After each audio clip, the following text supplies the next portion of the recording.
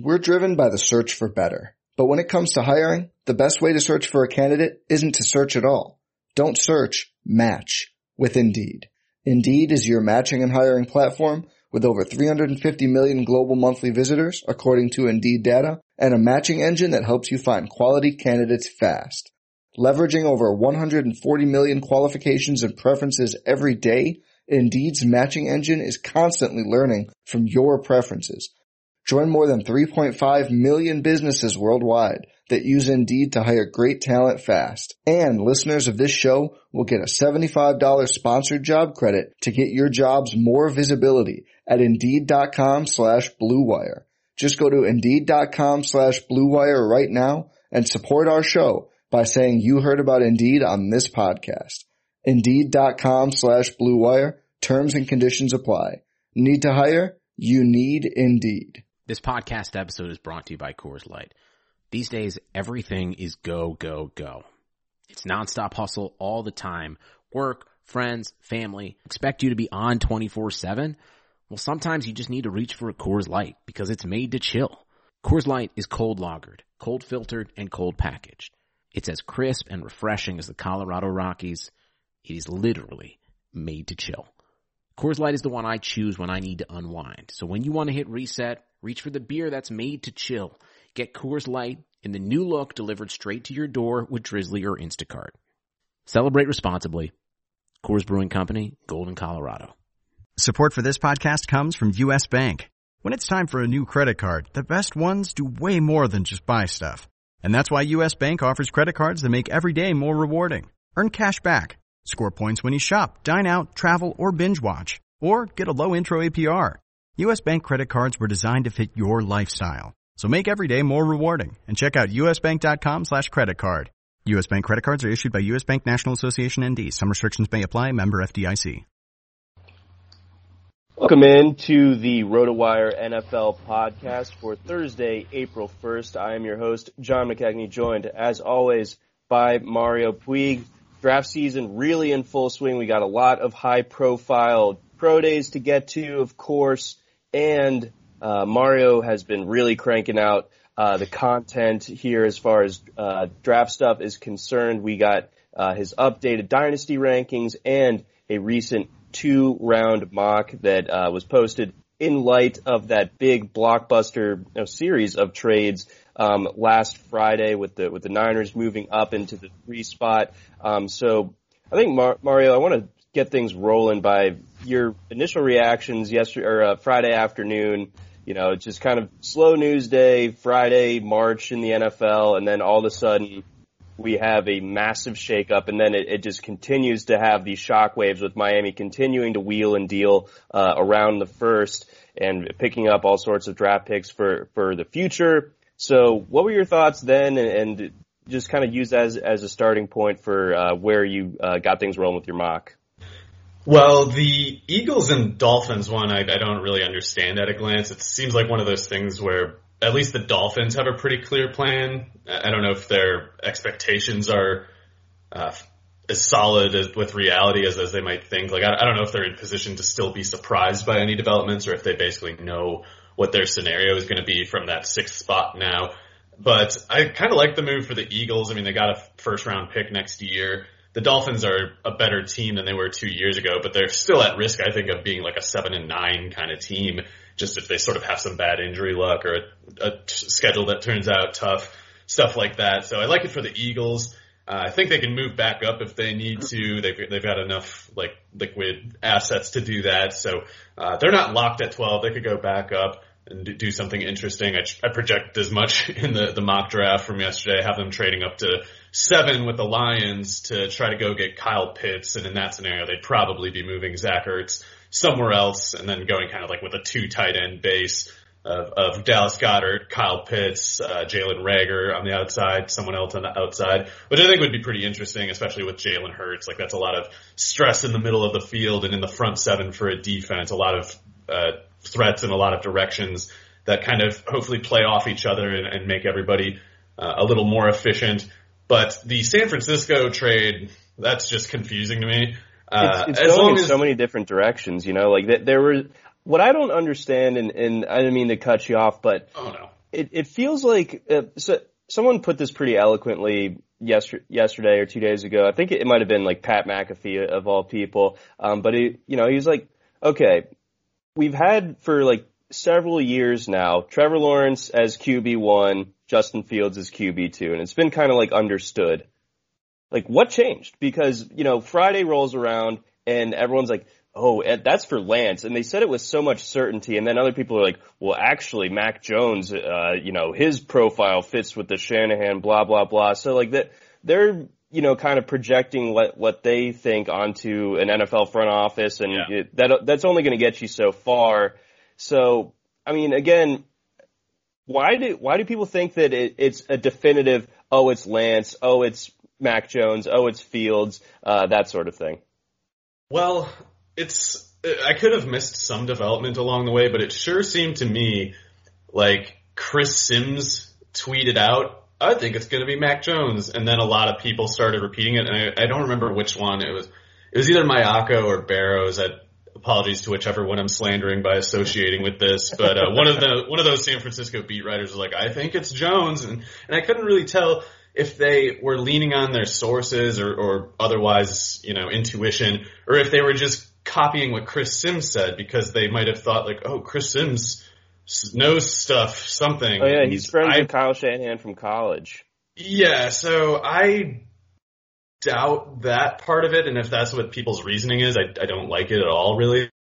But I think there's something to consider there, because obviously Shanahan went to the Alabama Pro Day.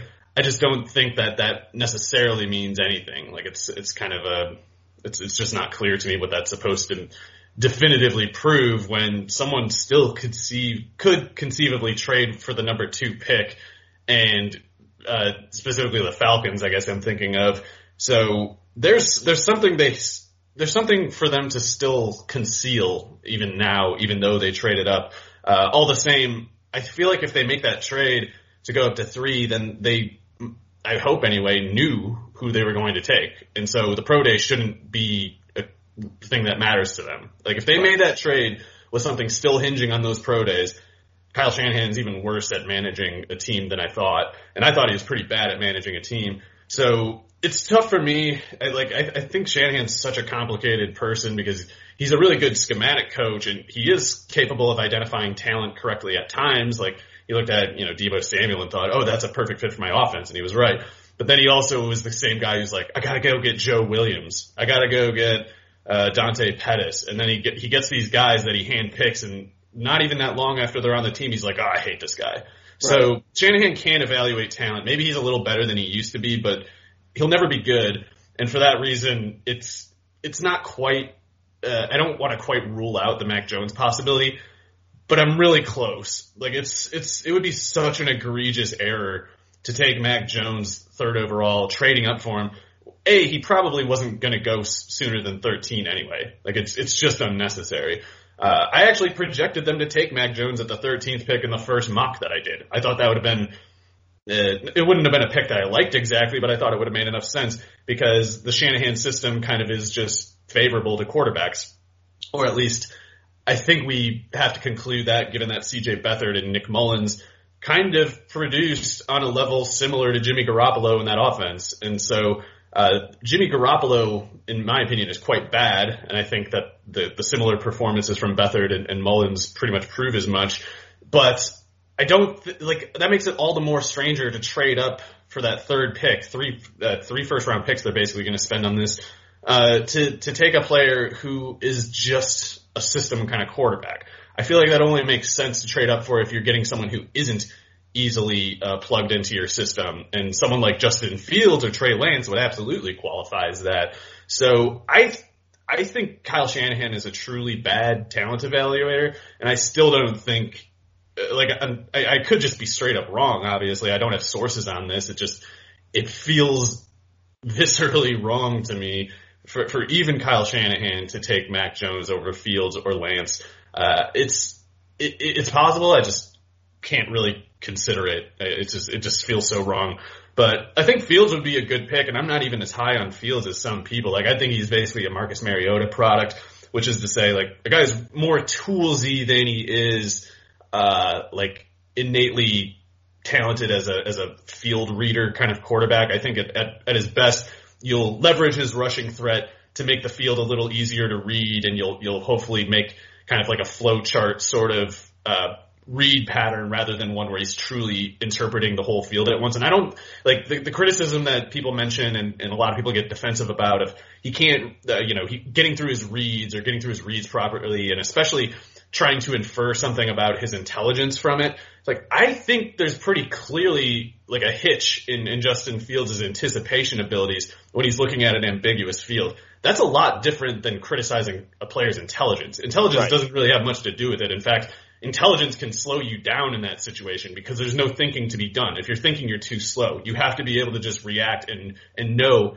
intuitively at a glance in a way that you don't have time to explain. And you guys just kind of tend to have it or they don't.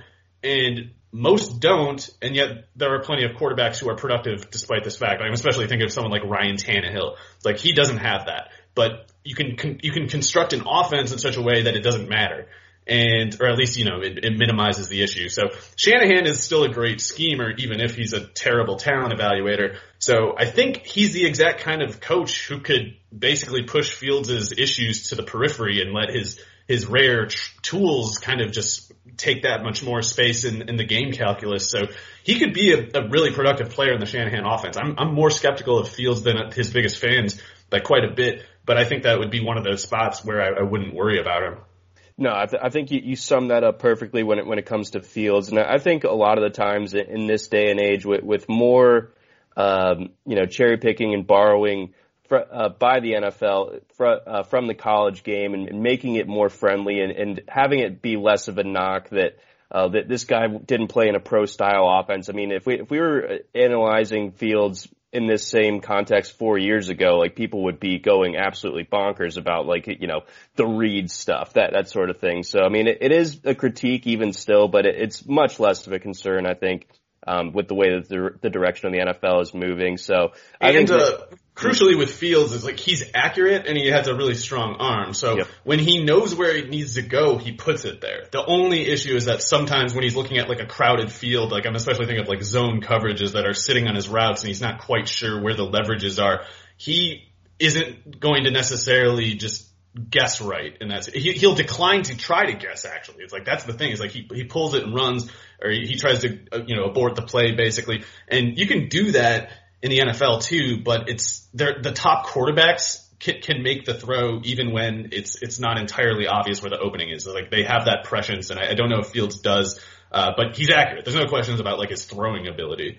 Mm-hmm. No, exactly. So I like the way you framed that, and again, it would make a lot more sense to go Fields at 3 than a guy like Mac Jones. Just as a quick aside, what is your valuation of Mac Jones? He seems like just like a supercharged, and I know that it's like lazy to compare within a program, but he just seems like a better version of AJ McCarron or something. Like everything was just so tailor made for him. Everything was so easy for him, and he had like the insane talent advantages, not only with the offensive line, but of course the Heisman Trophy winning wide receiver, a guy in Najee Harris, Jalen Waddle, just crazy amounts of talent advantages all around him. And in offense, Sark is a wizard basically as an offensive coordinator. I don't know about him as a coach necessarily. I am wearing my Texas shirt right now randomly.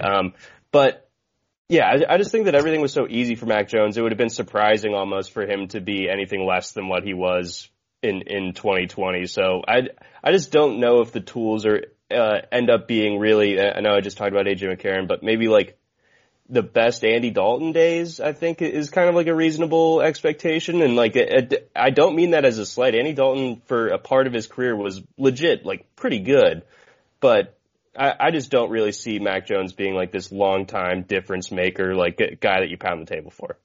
Yeah, he's tough for me to figure out, and I'm pretty much agnostic on it. Other than I don't believe he's in anything close to the level of Fields and Lance. I think I think Zach Wilson is really overrated, and I still would put Wilson safely ahead of Jones. So if this was going more like Trevor Lawrence at 1, Fields at 2, Lance at 3 or 4, Zach Wilson at 12, Mac Jones at 22, something like that. That would all make sense to me, and I think for those kinds of prices, everybody's various risks are justified. But the idea of Jones at 3 is just totally not a consideration to me. I think the Andy Dalton sort of theme is right.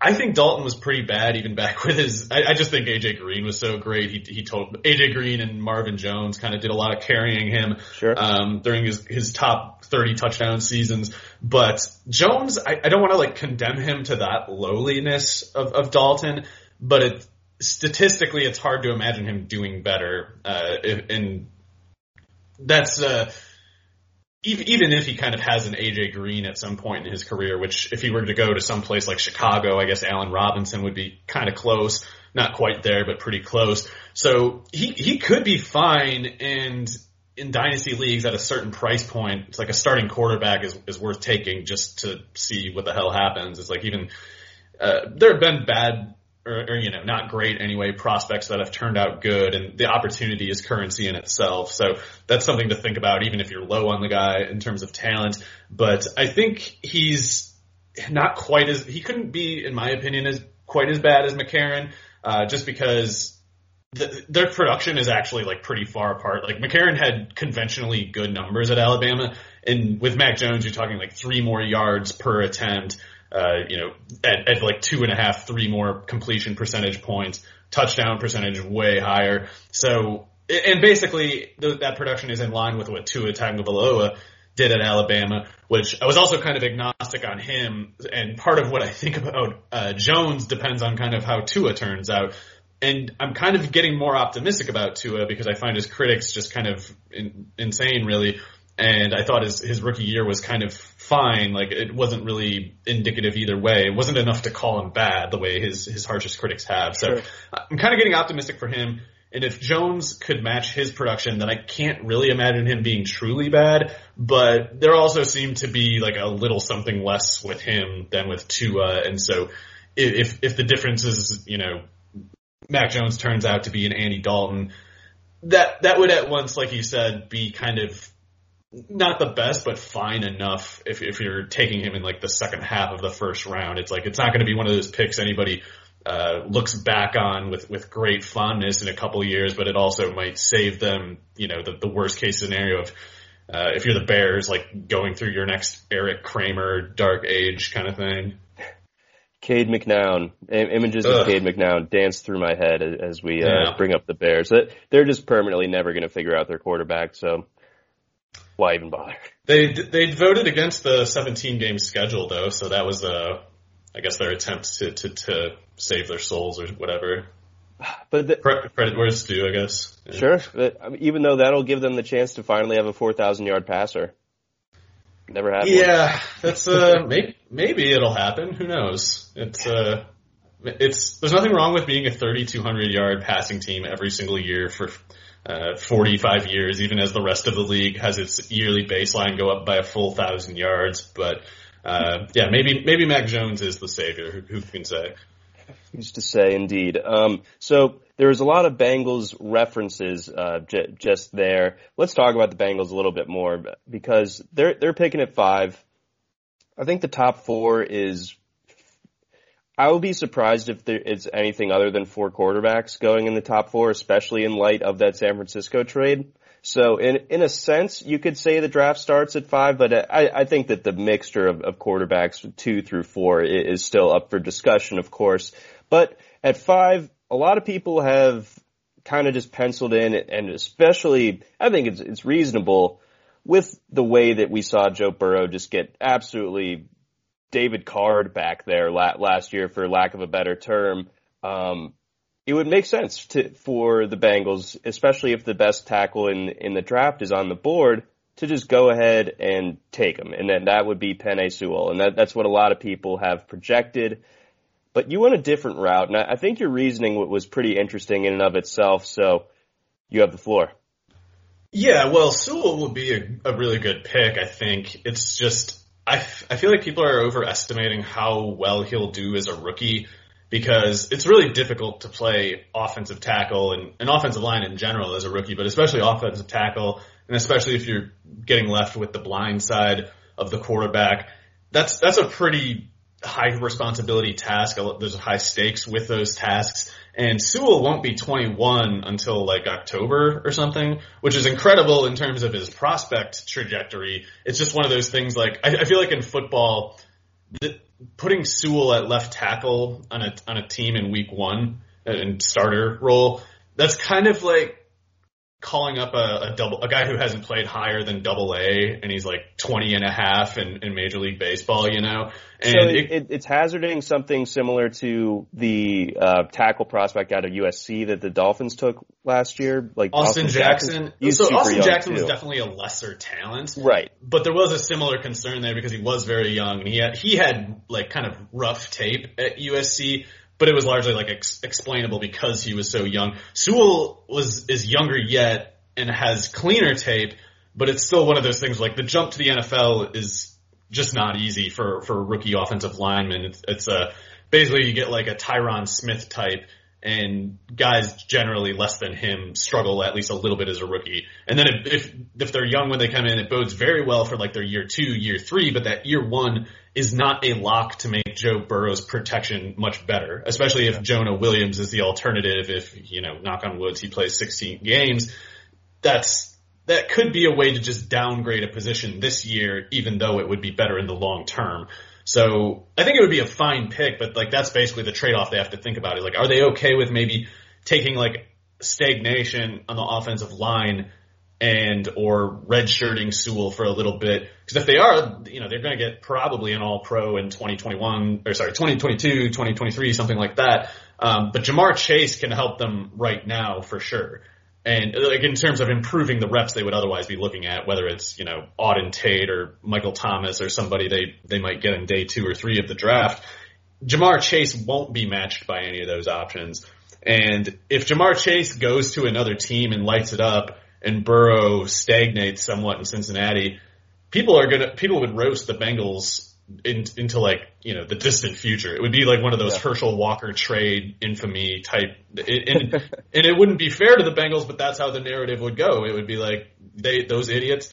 It would be like the passing on Calvin Johnson for Jamarcus Russell kind of thing, where it's like in the context at the time, there wasn't that much of an objective indictment to make of the team in question. But if they pass on Chase after what he and Burrow did at LSU and Burrow struggles, people are going to never forget it.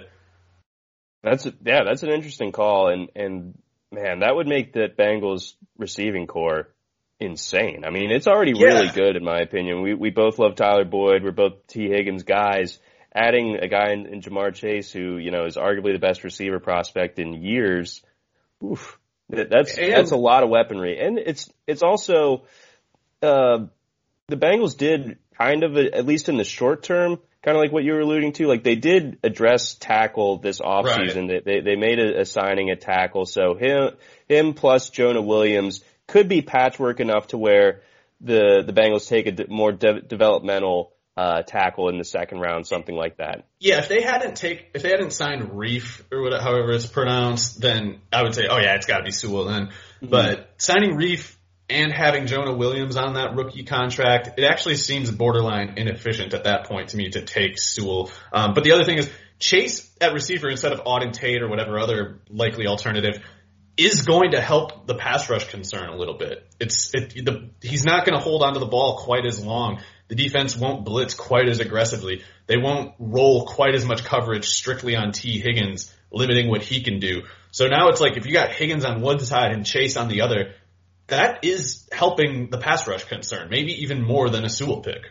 That's a really interesting way of framing it. I mean, again, like you said, like that would put so much pressure on the secondary. You couldn't just blitz with impunity or send those extra rushers after Burrow because you really, really are playing with fire if not just Jamar Chase is out there, but T. Higgins, Tyler Boyd as well.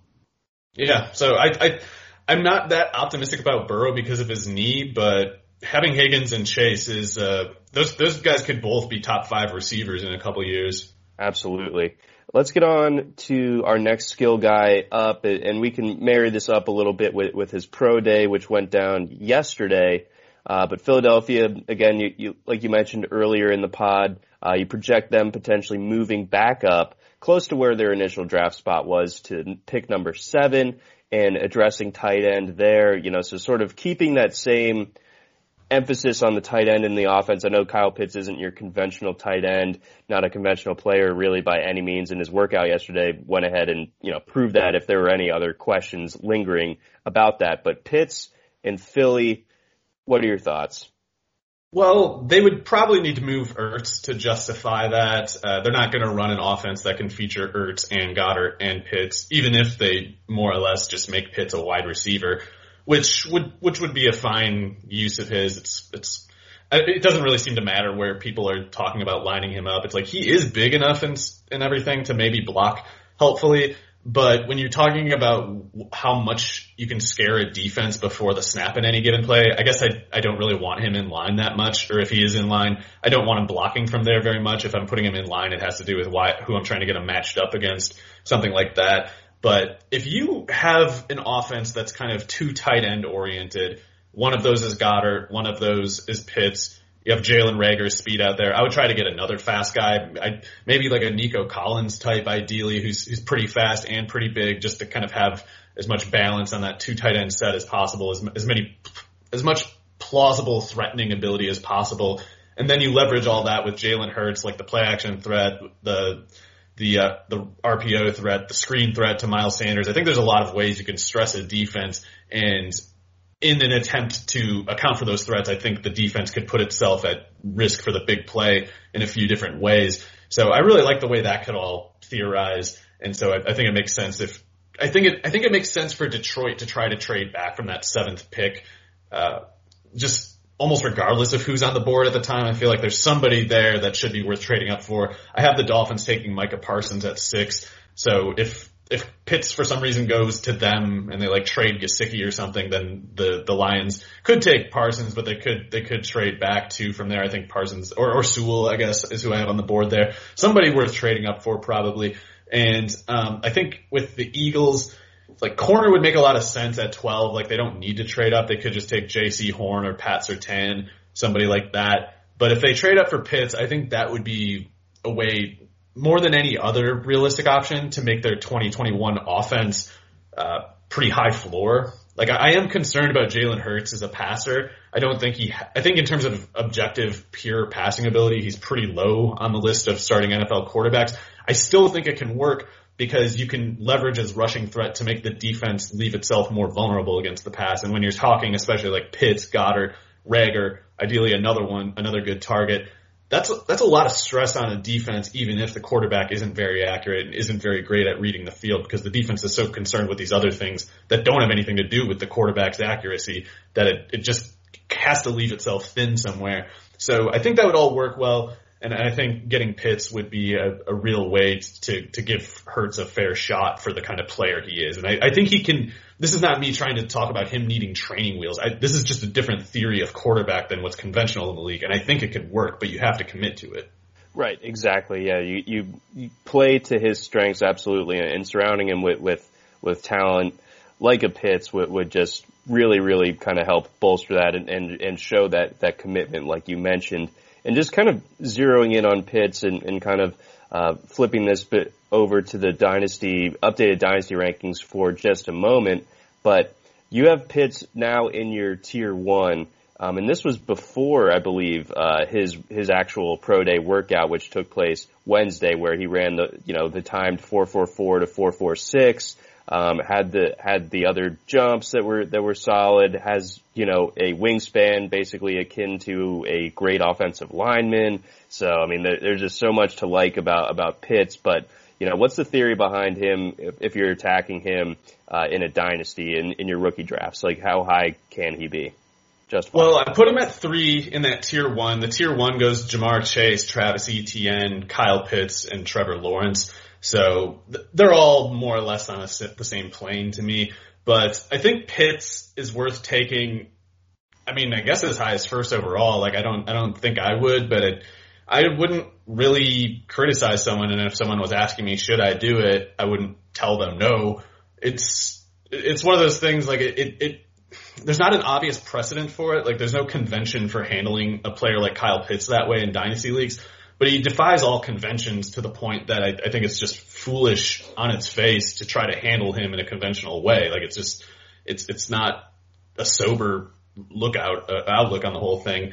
So looking in terms of putting him in that top 3 and in that first tier, what I was looking at more broadly too was just the market of this draft class. And when I was looking at it for this point before draft anyway, these pre-draft rankings, we have to still keep in mind the substantial degree of uncertainty in all of these players, basically, aside from like Lawrence, and I guess maybe Zach Wilson. But these other guys like Devontae Smith, Jalen Waddle, even if they're great, if they go to some team where it's a bad quarterback, or if they go to some team where they only can get 600 snaps their rookie year, it's like they're just not going to do that much. And it doesn't matter how good they are, really, or at least how good they are can't save them. So if it turns out that a Tylan Wallace or a Nico Collins or a Tamorrion Terry stumbles into 850 snaps their rookie year, then those are the guys who are going to produce in the short term the most reliably. And especially if they're on a good offense where there's a big pie up for grabs, that will determine success more than how correct everyone is about ranking these guys, 1 to 10. It's just not going to necessarily matter. And this wide receiver depth, I think this wide receiver market is something that, rather than specific names that are high in the talent rankings, it would be better to buy volume, not even almost like blind volume, not knowing which ones are which, with the slight caveat of above a certain draft capital range, like let's say 3rd round or higher. It's like there's guys who might be in that 2nd and 3rd round range who are, this is an extreme example, but Terry McLaurin, it's like he was projected as like 3rd, 4th round pick type, and someone who bought him just on the reasoning of like, oh, wide receiver's deep, I'll just wait, I'll just buy volume, see if someone lands in the right spot. He landed in the right spot, and he was a 1st round value immediately. And so I think I was just going to say, I think that Pitts cannot be imitated by anybody this year or any other, really. So taking him at 3 or 2 or 1 doesn't at all preclude you from capitalizing on this wide receiver class. And the running backs aren't worth chasing either after ETN, in my opinion. So Pitts is worth taking, even if it's some kind of conventional reach relative to, normal tight end reasoning, because you just don't take yourself out of the wide receiver market that much, even so. Right, and conversely, the McLaurin example is a great example of how waiting can pay off, and then the other would be just, we got pounded over the head last draft season. Henry Ruggs, Henry Ruggs might be the first receiver off the board, and if you chase the draft capital, congratulations, you end up with the guy that went first, but he's probably like. Maybe like your wide receiver 8, wide receiver 10, as far as if you were to re-rank that class right now. And, if you waited a little bit, got Justin Jefferson, got over your Kirk Cousins fear, whatever, or Brandon Ayuk, probably outperformed expectations, that sort of thing. So yeah, to your larger point, just because a guy might have that like valuation where the pure skill is being ranked, yeah, you do need to still account for the randomness of a landing spot that could, be either beneficial or very detrimental. Yeah, so I think Pitts is landing spot proof. It doesn't matter where he goes, and that just isn't the case for these top receivers who cost as much as him. Yep. All right, let's move on over to the Alabama portion of your mock draft. You got the Patriots going Devontae Smith at 15 and the Cardinals Jalen Waddle at 16. Go off. Yeah, well, I didn't feel strongly about those two or the order, and the Patriots at 15 in this scenario would have Mac Jones on the board, so they could take him. I wouldn't feel strongly about that if they did. I probably wouldn't make the pick, but I'm also I believe in Cam Newton and the theory of the offense that they're building. I think it could actually smash this year, especially if I'm not high on Kendrick Bourne. I think that's just Belichick being bad at talent evaluation, but if you're putting out like Devontae Smith or Jalen Waddle along with Nelson Aguilar, and even Kendrick Bourne, who cares at that point?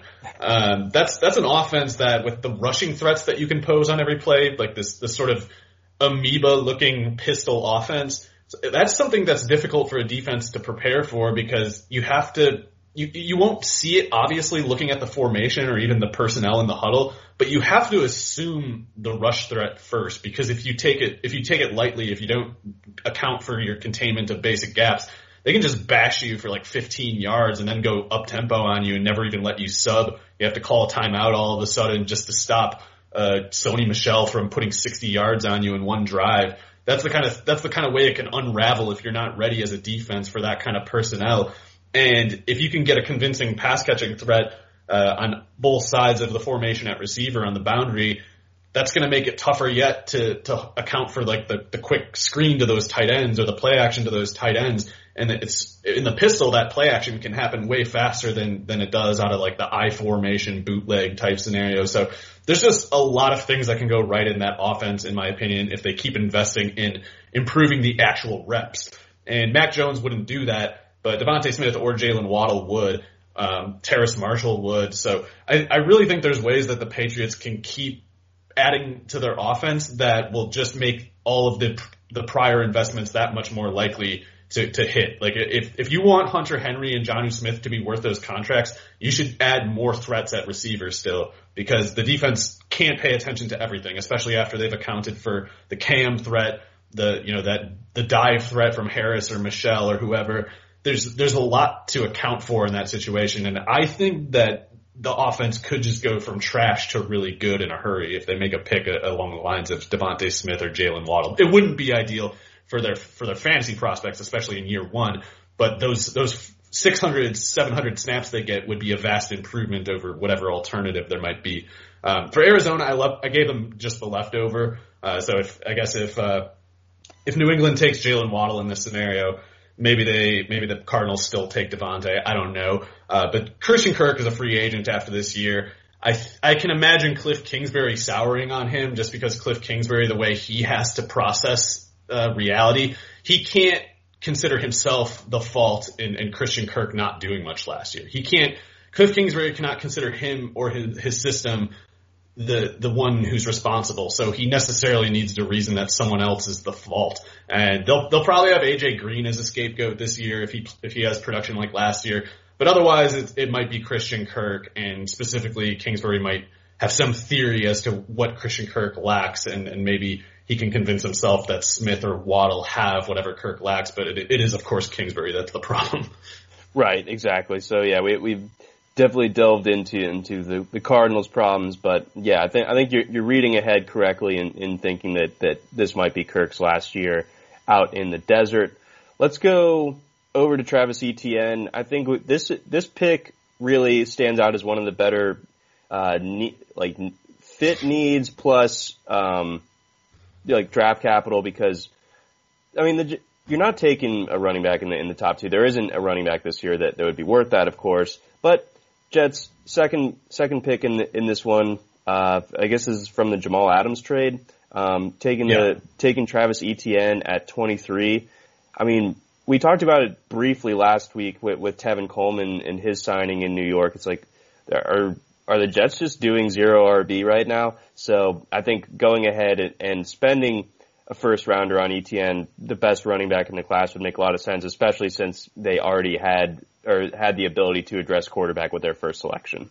Yeah, and I got to do it, John. I got to take some time to appreciate the people who are saying that Etienne is the running back 3. How about it? Javonte Williams is better, whatever. It's going to be ridiculous in very near future, in hindsight, to have Najee Harris ahead of Etienne. The people who are selling you Javonte Williams over Etienne, you should make particular note of. That's one of those things, like everybody makes mistakes and everybody, I make as many mistakes as anybody else, but this is one of those things where if you didn't get it right, it was because you were unwilling to look. It was obvious. There was no good excuse for thinking that Javonte Williams was even close to Etienne, let alone better. And what do you know? All those narratives, total hogwash, just nonsense. Like, you can't rank Etienne ahead. Javonte Williams has 3 down upside. Etienne is too small. Javonte Williams is bigger. Javonte Williams is smaller than Travis Etienne. He is 3 pounds lighter than Etienne and 0.15 seconds slower in the 40. Nice work. Everybody who fell for that one really owes the people who take them seriously an apology, because they just chose to be wrong. And it was because everybody wants to do this like fan fiction, highlight based, just almost just entirely narrative based scouting. And a lot of it too is people who were wrong about Nick Chubb wanted to see Nick Chubb and Javonte Williams and see it as a chance to vindicate their prior errors, and instead they doubled down on them and misled people needlessly. Travis Etienne is the best running back in this class. It's not close. I hope the Jets take him here because it would also make the efficiency cult angry because they were so happy about the Jamal Adams trade. Like, yes, they traded a box safety. We hate box safeties. They got a first-round pick. Down with all run defense and run offense aspects of football. It's like, how you like this? We're turning it into a running back. There you go. First round. He's a beast. You're so God. Sad. I absolutely love that for that reason as well. So here's hoping just for that alone that we see this pick come to fruition. But also, I think Etienne would be a perfect fit there. And, it's really good, man. Yeah, he would be worth a top 40 pick in redrafts pretty much right away. Let's get moving down a little bit further. Or actually, I want to just kind of pick your brain, not just about these skill position guys, but in your mock, doing your research, who are some guys that in your mind have really, really risen up or really kind of stood out to you as like, wow, I didn't think I would have player X this high, but now, I think that he's a lock to go in the top 15 or something. In the top 15? Or, maybe first round just in general. Oh, okay. Well, sorry, just to clarify, is that dynasty drafts or the NFL draft? No, the NFL draft. Okay. Yeah, I guess, I found myself projecting centers high. I know that's not interesting, but, centers going high and so corners and offensive tackles are going to fill up a lot of the first round too. So some of the wide receivers who are really good are going to fall out of the first. I have Najee Harris falling out of the first because there are so many just blockers and defenders up there.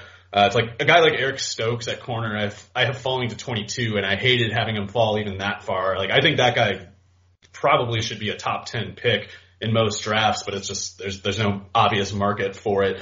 So very strong draft in those areas, and it pushes some guys out of the first who I still have a very high opinion on for fantasy. It's like Rondale Moore. I have him falling to 33 to the Jaguars, where that wouldn't necessarily be ideal for his fantasy prospects, but it would be a totally, like, I would say that would be a green light landing spot for his NFL viability, because that offense is going to get good a lot quicker than people think with Trevor Lawrence there. If DJ Chark stays healthy and Rondale Moore is out there, that's a lot of speed on the field, not just vertically, but left and right. And you have to account for all of it as a defense, the James Robinson dive threat. I like the way that all sounds. And I think also getting Rondale Moore, particularly with the Laviska Shenault already there and profiling for a similar kind of function, they don't really need to get a good backup running back. Like, they can just take somebody in the fourth round, or maybe even some TJ Yeldon type of guy for all I know. Maybe that'll be good enough behind James Robinson. If Rondale Moore and Laviska Shenault are both picking up some of the rushing workload, and they can both do it on like jet sweeps, they can do a lot of things. So I just like how variable the threats become in that offense with the Jaguars, with Rondale Moore out there putting another burner on to threaten the corner that DJ Chark isn't running toward, keep the safety split, keep them scared, keep them on their heels.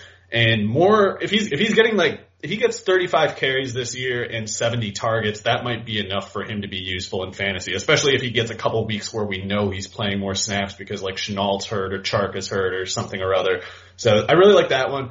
Then I have the Jets taking Elijah Moore because there was some question about his 40 time. Like, Fusuvu was looking at his 40 and thought it was more like a 4.47, and Fusuvu's usually pretty right about that stuff.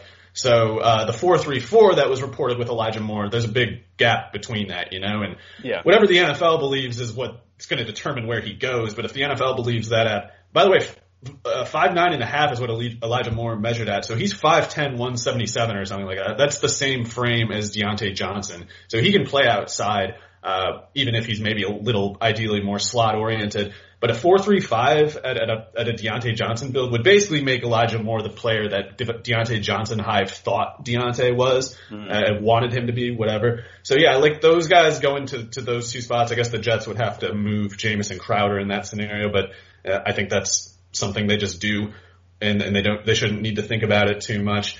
But yeah, also Kadarius Toney at 39, I think would make sense for the Panthers. And I'm lower on Toney than most people. I think some people are kind of ridiculous with how they hype him. But Curtis Samuel was running like 7-yard average depth of target last year, which is to say barely routes at all. So if Toney's a bad route runner, it doesn't matter for that particular role. And he would be pretty dangerous after defenses needing to account for Robbie Anderson and DJ Moore first.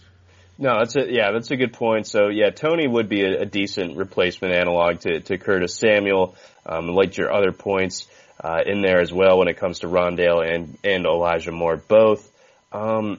Moving forward just a little bit, or actually moving back, Terrace Marshall, what are your thoughts on him? He continues to be a guy that seems to be penciled in as that late first round guy, but still somehow it feels like the buzz is awful quiet.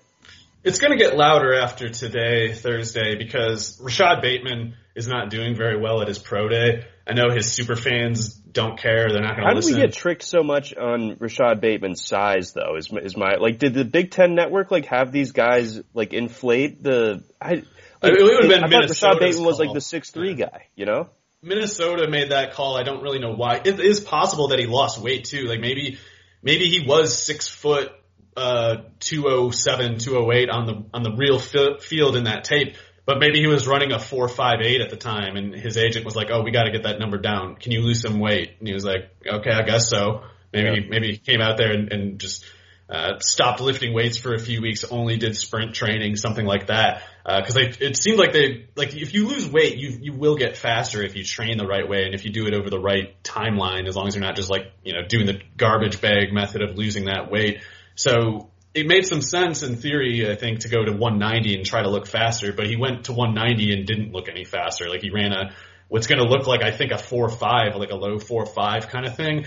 And at 190, with his production profile, that's good enough to stay in the day 2 range, but that's all it is. That's not a first round profile. His production has always been oversold a little bit, in my opinion, especially his freshman year when people are like, "Oh, breakout, dominator rating." Oh, shoot, yeah. You know what the Minnesota depth chart was? Like, he was below baseline in that offense. He wasn't ready. They needed someone better than him. He was just what was laying around. And it's not to say he's bad. Like, he was thrown into a tough situation and he did really well considering the expectations, but it was not like an indicator of future stardom. Terrace Marshall, on the other hand, has been automatic production-wise at a higher level of competition, and he tested really cleanly in the pro day. So he was like 6'3", 205.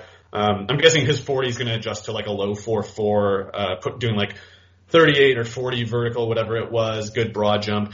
I think Terrace Marshall is basically what people wanted Denzel Mims to be last year. And I think Mims can still be good, but people got their hopes up, like trying to see things that weren't really there, in my opinion, and trying to play him up as like a top 20 pick. Like this guy just dominates on the jump ball downfield.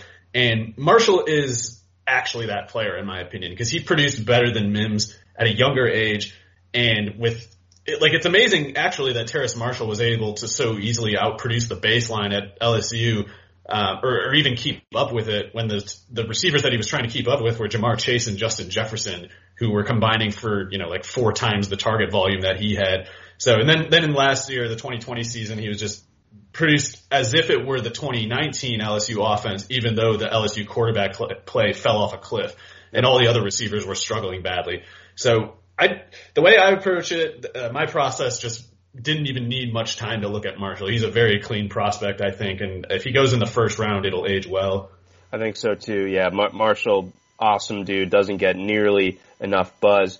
Kind of piggybacking off of this guy is what we hoped this other guy could be. I think that there's a lot of similarity, and it actually kind of gets reflected a little bit in your mock draft as well. But Nico Collins, it feels like we're not talking about him enough, and he seems to me like the guy that we all wanted Miles Boykin to be. I actually think he's the guy people wanted Michael Pittman to be. I think Collins is definitely better in terms of that genre of player. Probably more of a downfield threat specifically, but without a sacrifice of any of the intermediate stuff that Pittman is good at. Like, I think Pittman's fine. To me, Pittman's more like a 50 grade player if we're talking like baseball scouting. He's like everyday starter. And I know people in draft Twitter especially hate the word average. Like that they loathe it. They take Everyone it as an has insult. to be special. Yeah. Yeah, it's like if you're an average starter, you're a highly distinguished athlete. Because starters are not easy to find, and if you're a non-liability as one, you're an asset to the team, assuming your salary isn't, way too high or whatever.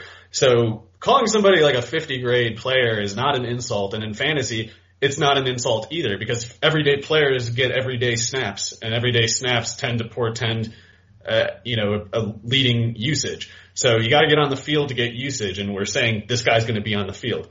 What else do you really want from me? With Collins, I would say, though, that because he's a better athlete and because he produced better, and I know people are going to look at the volume and misunderstand the significance of it.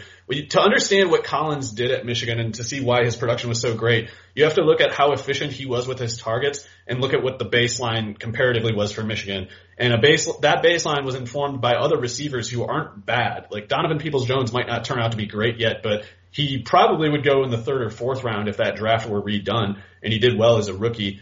So there was him. Ronnie Bell was fine, whatever. Tariq Black, I guess, earlier in Michigan. Nico Collins outproduced the offensive standards set by those guys, even with a quarterback who couldn't throw downfield. But his production was just super clean, basically automatic for the usage. And then he went out to the Michigan Pro Day at 6'4", 215, running a low 4.4, running a good 3-cone drill. If Nico Collins goes in the first, it will age fine, in my opinion. There's no need to rank him that high in your dynasty rankings at the moment because there doesn't seem to be that sort of market for him. But if he goes in the first round, people will probably complain, but they won't by, week 7. Nico Collins is really good. He belongs in the first. I would not hesitate to take him in the late first if I needed a big receiver. I like it. Yeah, he's really, really interesting, and he's done. Yeah, the production was great when he was there, and of course that workout makes him really, really intriguing. I think you have it right that he's going to be at least an early day 2 selection. Rounding things out, any other guys that skill position wise didn't quite make the cut for your 2-round mock that you would not necessarily pound the table for, but guys that are definitely on your radar that maybe are flying under the radar elsewhere, maybe like a Amir Smith-Marset, Dyami Brown, guys like that. Well, Dyami Brown disappointed me a little bit with his pro day. He wasn't particularly well built, and he was only like a high 4.7, low 4.5 kind of thing, which his production was good enough that I still think he'll be a very good 3rd round pick. But if someone's taking him like high 2nd, that's when I wonder like if you're going to regret taking him over some of the other guys, and I definitely think so. Like I think Nico Collins is well ahead. I think Tamorrion Terry from Florida State is well ahead. I think I wanted to get Tylan Wallace in this 3rd round. I might have made a mistake by not getting him in there. And indeed, with Bateman kind of disappointing today, that could open up the door for Tylan Wallace just taking his lunch now, because Tylan Wallace is basically the same build and more athletic than Rashad Bateman, despite the narrative to this point being precisely the opposite. Yeah. So, yeah, I think Tylan Wallace belongs higher. If I had to rewrite this, I would put him higher and Bateman lower. I like Tamorrion Terry in that range just because he's one of those guys who's got such a high top speed, and it doesn't even show up in his 40. Like he had a 4.45 at the Florida State Pro Day, which is fine. But when you see Terry really get into his fly route, you see a point at like 25 yards or something where everybody else just kind of starts falling back. And I really like his idea. I like him in the Cleveland offense. Maybe not so much for fantasy, but in terms of the fit of that offense, he can just deliver a lot of back-breaking plays if defenses are biting on the play action. Yeah, absolutely. So yeah, Tamorrion Terry doesn't quite get the pub, which is weird for a Florida State player, but under current Florida State circumstances, it kind of makes a little bit more sense. I mean, the offense has been awful the last couple of years. Yeah, we mentioned Terrace Marshall already, but I think Tamorrion Terry is also kind of like that Mims category of receiver, and I probably would rank Terry ahead of him personally. So if he ends up in a good situation, that's a case where I would jump in, definitely. All right, and then last thing to mention, Jamie Newman. What? That was just kind of I assume there's going to be a lot of things that shock me in the draft, and maybe for that reason this is precisely the wrong way to look at it, but I wouldn't be surprised if Newman just kind of showed up just because he does seem toolsy. Like I didn't think his production was all that clean in college, but if he has a certain level of arm strength, a certain level of athleticism, you can again negotiate with the defense sort of openings in the passing game that can maybe limit whatever issues he has. But he was also, he was thrown into the fire pretty early at Wake Forest, held up pretty well. And we don't know what would have happened in that third year as starter. If he had been in that third year as starter, he very well might have built on his game. Especially I'm thinking of a Dak Prescott kind of quarterback. He was so raw when he took the field for Mississippi State. He was basically a wildcat rushing specialist. Mm-hmm. And then over time, he improved every year. And because he improved every year, we had reason, and especially in hindsight, to say, oh, well, that guy might be good. He's improving every year. So saying he's raw as a passer isn't insightful if he's still improving. It's just saying something that's outdated, basically. And that could have been the case with Newman if he had played a fourth year and he had put up improved numbers. And because he didn't have that year, we can't know either way. But if it does turn out that he would have had a jump, then if he's as athletic and as good as arm strength as we have otherwise reason to believe, then absolutely he'll in hindsight be worth a second round pick. Yeah, I think before he opted out, I think that a lot of people viewed him as a top 5 quarterback prospect in this class. Yeah, so it's like the missed season should not be written as a negative. You have to put it as a question mark. And with the question, it cuts both ways. He could have taken a big leap, and if he had, he probably would have. My God, imagine if Zach Wilson hadn't played last year. Uh-huh. He would have been graded, and he had declared for the draft, they'd be like 6th round, 5th round pick. Mm-hmm. But because he had a career year that no one expected, a dumb team is now going to take him in the top 3. Yes, so quarterback continues to be fun to watch how these NFL teams end up evaluating them and over-evaluating in some cases. That's going to wrap it up for this edition of the RotoWire NFL podcast. Great stuff as always, Mario. For Mario Puig, I'm John McKechnie. We'll be back next week.